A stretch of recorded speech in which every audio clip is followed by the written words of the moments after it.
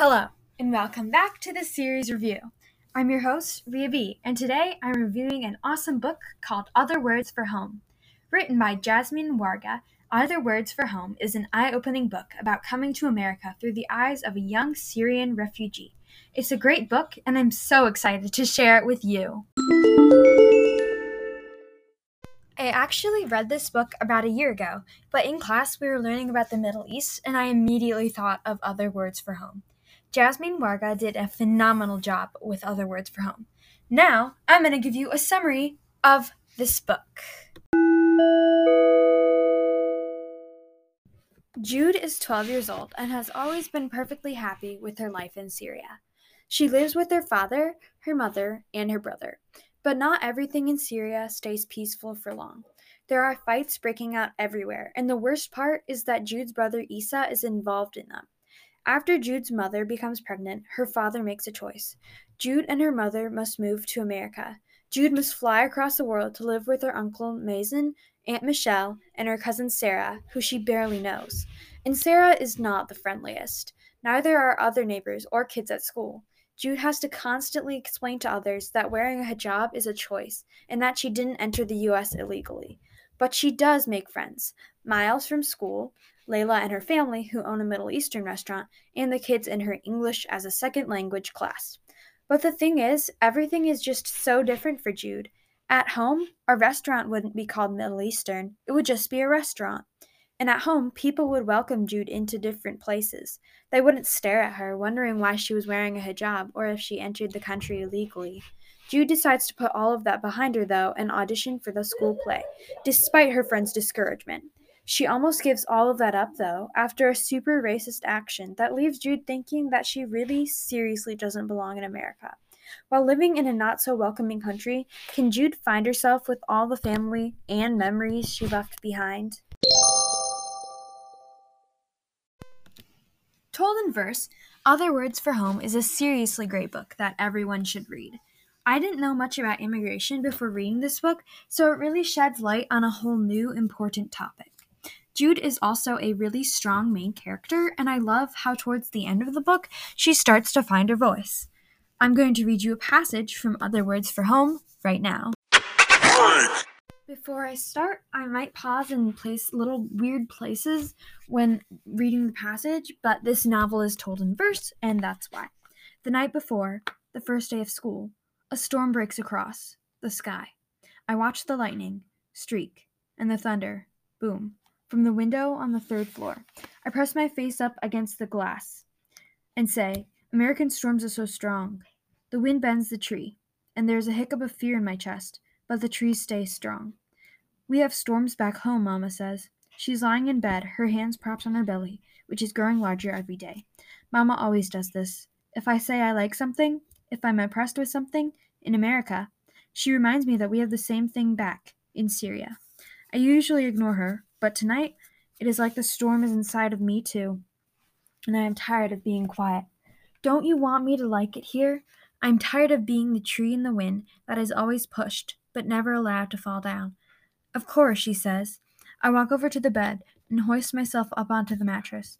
Mama wraps her arms around me, pulling me close to her, and she smells like she always has. Agarwood and oil and rose water. It is the smell of home, of love, of safety. It is a smell that makes me feel like it is okay for me to say anything. Why did you bring me here? I ask the same question. I am always asking, but I am never getting a satisfactory answer to. You know why, Habibti, Mama says, and she sounds so tired, I almost decide to drop it. But then the thunder booms, and I feel it in my chest, and I say, it's like you want me to hate it here. Of course I don't. But you always tell me things are better at home. I'm scared you will forget. If you didn't want me to forget, we shouldn't have left. Mama takes my face in her hands. She pulls me centimeters from her, and it feels like we are sharing one breath. Don't you see? I know you will have a better life here, but that breaks my heart. You are too young to understand, Jude, but someday you will. Lightning cracks across the sky, and I lean into her, and she accepts my weight, pulling me into her arms. I chose to read you that passage because it shows just exactly how Jude and her mother are feeling. Jude is ready to accept the fact that Syria is home, but she lives in America now, while her mother doesn't want to accept that fact. The emotions are so strong in that passage, too, and I felt like you all should be able to feel that. Time for the author's purpose. Drum roll, please.